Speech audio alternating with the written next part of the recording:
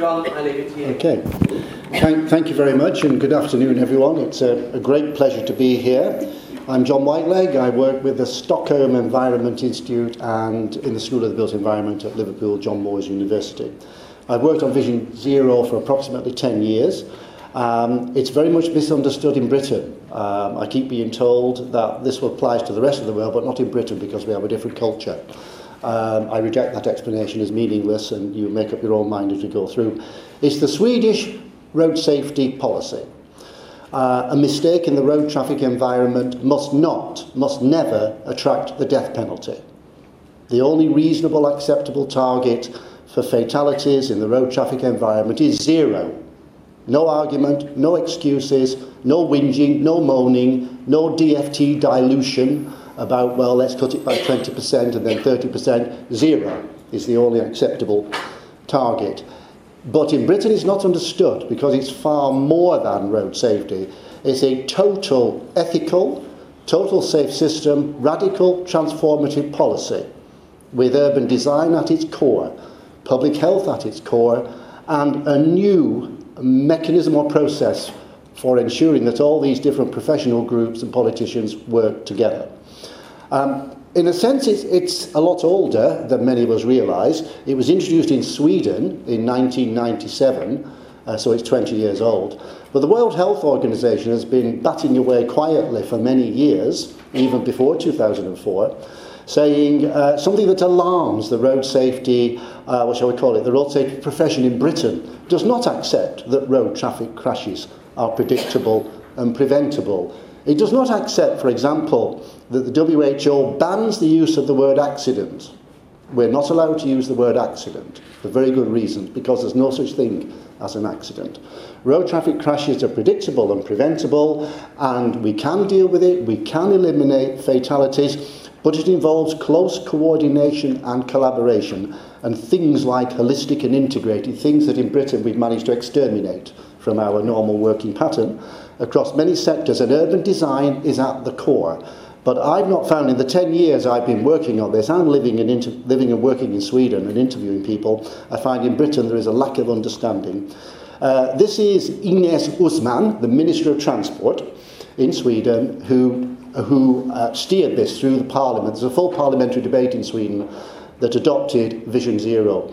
And when there was an argument, I've interviewed Ines Uusmann several times, and when there was an argument, she always rounded on the professionals, the engineers, the road designers, the road safety professionals who said, no, we can't do it, it's not realistic, and the whole ministry of excuses. She always said, okay, I think the target for fatality should be zero. How many dead children do you think we should accept in Sweden in the next 12 months? Now, many regard that as a little bit unfair. They said it was unfair, but she managed to steer it through Parliament, and it's now in place, and it works, and it's effective, and it's radical, and it's transformational, and it's not popular in Britain because we don't do any of those things. We don't like integrative, we don't like ethical, we don't like abolishing silos, we don't like coordination, we don't like public health specialists working with traffic engineers, working with urban designers collectively with a common goal in mind. So we have an intense cultural problem. I'll run through these very quickly. This is just the background to Vision Zero. Any loss of life is unacceptable. When you get into an argument in Sweden, someone will always say, well, we've had Vision Zero before, it applies to aircraft. It applies when you get in a lift in an office building that's 20 floors high. We have an assumption that you won't be killed in the lift. You won't be killed in an aircraft. We've had Vision Zero in Britain, actually, on railway operations for many years. It doesn't mean that sometimes it goes wrong, but it means you have to literally move mountains. You have to do everything you possibly can to make sure that a mistake in the particular environment does not lead to the death penalty. And you have to make sure that the human frame, the road design, the public health specialists, the urban design, all combine together in a total seamless way to deliver zero. This slide would take too much time to discuss in detail, but it's part of the paradigm shift notion. Vision Zero is part of a global paradigm shift. There is an acceptance in transport and mobility and public health and road safety, that we cannot carry on the way we have carried on for the last 5 decades.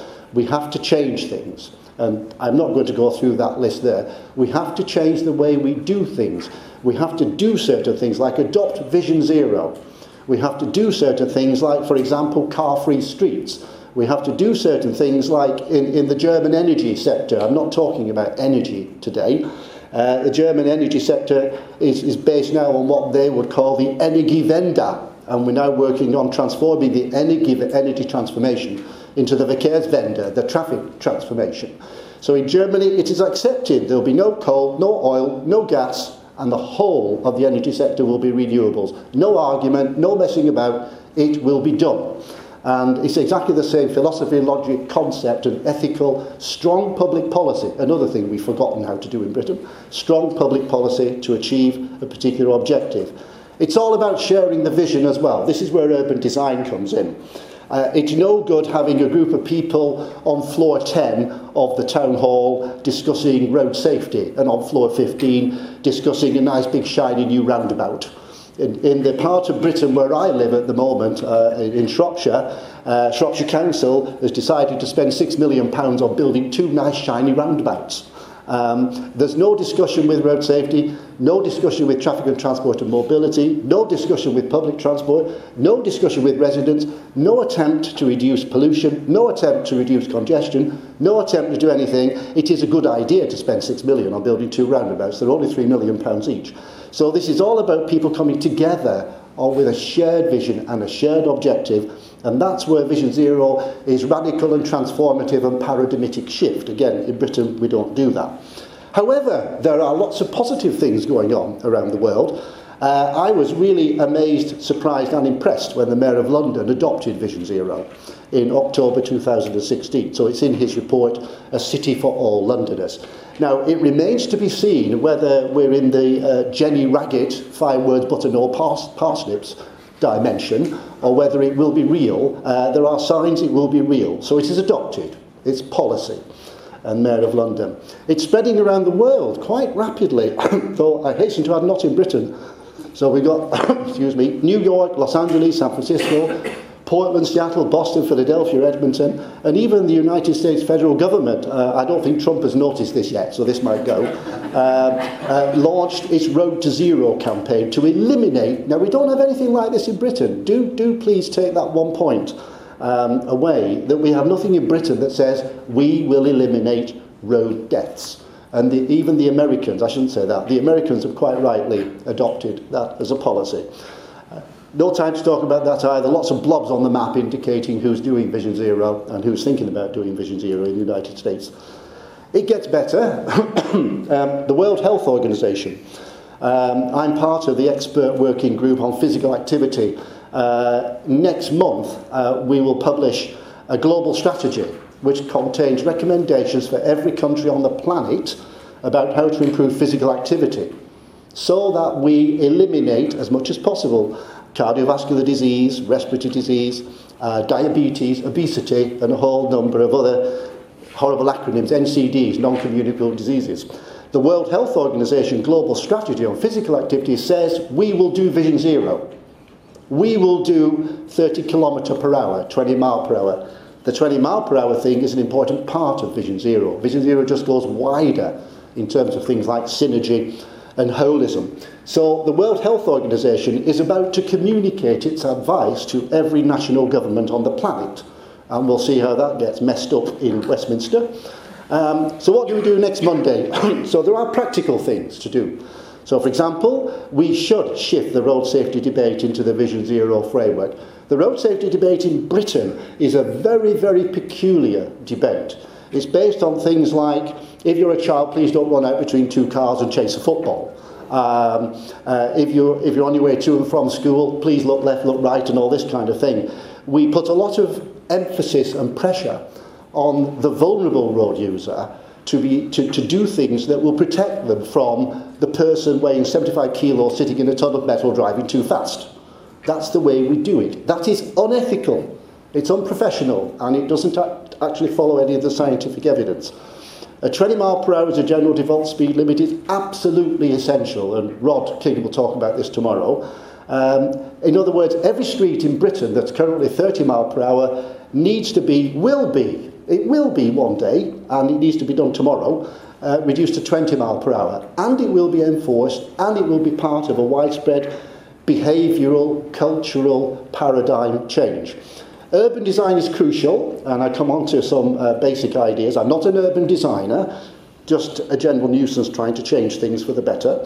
And public health. These will change. Car-free will become very important. There are lots of ways in which, rather than whinging about busy streets near schools, shut them to traffic, make them car-free.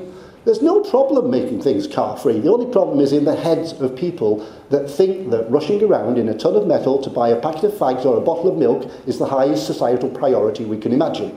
Right, that's the only thing. We can do it, but at the moment there's no will. You will recognise some of these slides. They're quite widely circulated. I was in Vauban in Freiburg in Breisgau last week. It's one of my regular visits to talk to the people in Freiburg and in the state of Baden-Württemberg responsible. This is a car-free residential development. It's not strictly speaking car-free, by the way. There's a multi-storey garage in what corner, except to rent a space in the garage. You're not allowed to park in this area. If you want a car, you can. You must put it in the multi-storey garage, and it's €10,000 per place per annum. So that sends a little signal of its own. So it's car-free compared to Jenny's presentation a few minutes ago. Masses of green space, masses of planting, masses of nature, masses of child play. In fact, a very effective fiscal reaction to the costs of units, because you get far more dwellings in an area like this, if it's car-free, than you would if you're allocating 30 to 40% of the land to tarmac and concrete. They insisted there was a tram route put in place before people moved in. Now imagine that in the British context. I've been involved in several urban extension arguments in Britain in the past 10 years, mainly looking at transport and traffic and travel plans and accessibility analyses. And if you're very lucky, you can build 2,000 houses on a greenfield site, there'll be a bus every other Tuesday somewhere, and then that'll be shut down after 2 years. In a German context, this is a new tram route every 10 minutes from the car-free residential area of Vauban into the centre of Freiburg, and had to be up and running and in place before anybody moved in. The streets are that's not a made-up photo, the streets are full of children playing. Lots of things like, notice the trickery, it's not my trickery, you do the one that's nasty in black and white and the one that's nice in colour. This is near Freiburg, Hauptbahnhof, near the main railway station in Freiburg. You just simply take a bridge that was heavily used by traffic and you shut it down and say no more traffic. And it becomes walking and cycling.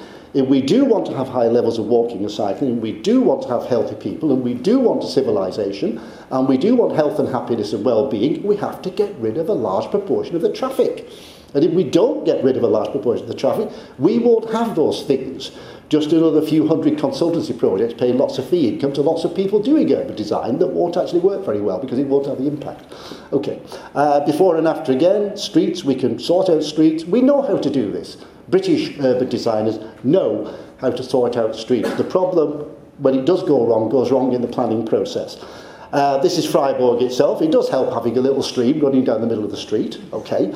But nevertheless, it is a car-free central area, lots and lots of bicycle parking. 28% of all the trips every day in Freiburg are by bicycle.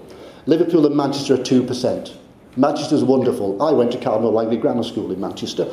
I know Manchester very well. Its cycling policy is crap, absolutely crap. You know, it's not going to get anywhere, it doesn't do anything proper. You need to have lots of bike parking, lots of segregated, totally safe bicycle pathways. You need to have lots of encouragement of cycling by reducing car parking, by car-free streets. And if you say we're going to encourage cycling without those things, it's simply fraudulent. It's a con trick. In the city centre of Freiburg, like in Darmstadt in Germany, loads of trams, loads of pedestrians, loads of cyclists, and none of the British traffic engineering whinging that you can't have all these things mixed up together because it's dangerous. Okay? Space and time. I better finish, haven't I, Chair? Space and time, I'm an old-fashioned 1960s geographer, as you might be able to tell. Space and time are very important, and if we want high-quality urban design, high-quality health, well-being and happiness, high quality outcomes. And by the way, in terms of health and happiness, it's a good idea to stop killing our children and our older people on the streets, which is the objective of Vision Zero. You've got to do something really tangible, practical and real. What that means is reallocate space and reallocate time. Space and time are crucial. So all that means is more space for walk, cycle, bus and tram, reallocate highway space and sort out the time that pedestrians are given. You know, these diagrams are quite famous now. It's just that you get a given number of people and that's how much space they require if they're in cars, and that's how much space they require if they're on a bus and then cycles. We know if we've got densely populated cities and we've got constrained budgets, why do we go for the most expensive, useless, inefficient, defeating the laws of physics option? Sticking people in cars, one person in a car. Doesn't work. These alternatives, cycling and local public transport, do work. This is something I used to bore my transport students when I was allowed to teach at Lancaster University for many hours. This one takes an hour, so you're not going to get that. Okay. This is a detailed empirical analysis at different speeds, which is the central column, about how much space you need if you want one person to move around as a pedestrian, as a cyclist, one person in a car, and so on. So if you go for that big red blob, 1, 2, 3, 4, 5 or 6 down, you see that the worst thing you can do is to have one person in a car travelling at 40 kilometres per hour. We don't have enough space in cities. I mean, why would we choose the most space-inefficient, ineffective, expensive, useless solution when we're planning our cities? This is what Shropshire Council are doing in Shrewsbury at the moment. They're very clever at useless, inefficient, ineffective solutions. So we've got the data, we've got the science. British traffic planners tell me our streets are too narrow for trams. Well, what's going on there? You know, most German cities have got fairly narrow streets with enormous big trams that, of course, as many civic societies have said to me in Britain, they're ugly, so we don't want trams on our streets. That street is a particularly effective, high-density footfall street in Freiburg, and it works very well. Time, also. This is a wonderful diagram from a German colleague. In German, it's called How Fast Can Your Grandma Run? Right? So basically, you go around a few cities with a stopwatch, you measure how wide the street is, and you measure how many seconds you have. When you press a button and the thing goes beep, beep, beep before the green thing stops. And as you can see, even in Germany, which tends to do better than us, you have to be extremely fast. As an elderly grandma, you have to run at 9.3 kilometres per hour in Kassel to cross the street. By the way, in Britain, we're very good. The Mayor of London fiddled, this is Boris, by the way, not the current one, fiddled the traffic light timings for pedestrians on 504 pedestrian crossings to reduce the time that pedestrians had to cross, because he wanted to create the impact of reducing congestion, because the one person in one car going out to buy a pack of fags is far more important than an elderly grandma running 10 kilometres per hour. So we've got to reallocate space and reallocate time, and ultimately, the next stage, think Mancunian way, think demolish it, totally get rid of it. What's the problem? There is no problem. We could get rid of the Mancunian way. Is that nice flyover in Liverpool still there near the tunnel entrance? This is in Seoul in Korea. Well, it hasn't been bombed yet. This is Seoul in Korea. And they got rid of a very large 6-lane expressway and turned it into a park. If you're really excited, which I know you're not, this is all in a very interesting book. Thank you very much.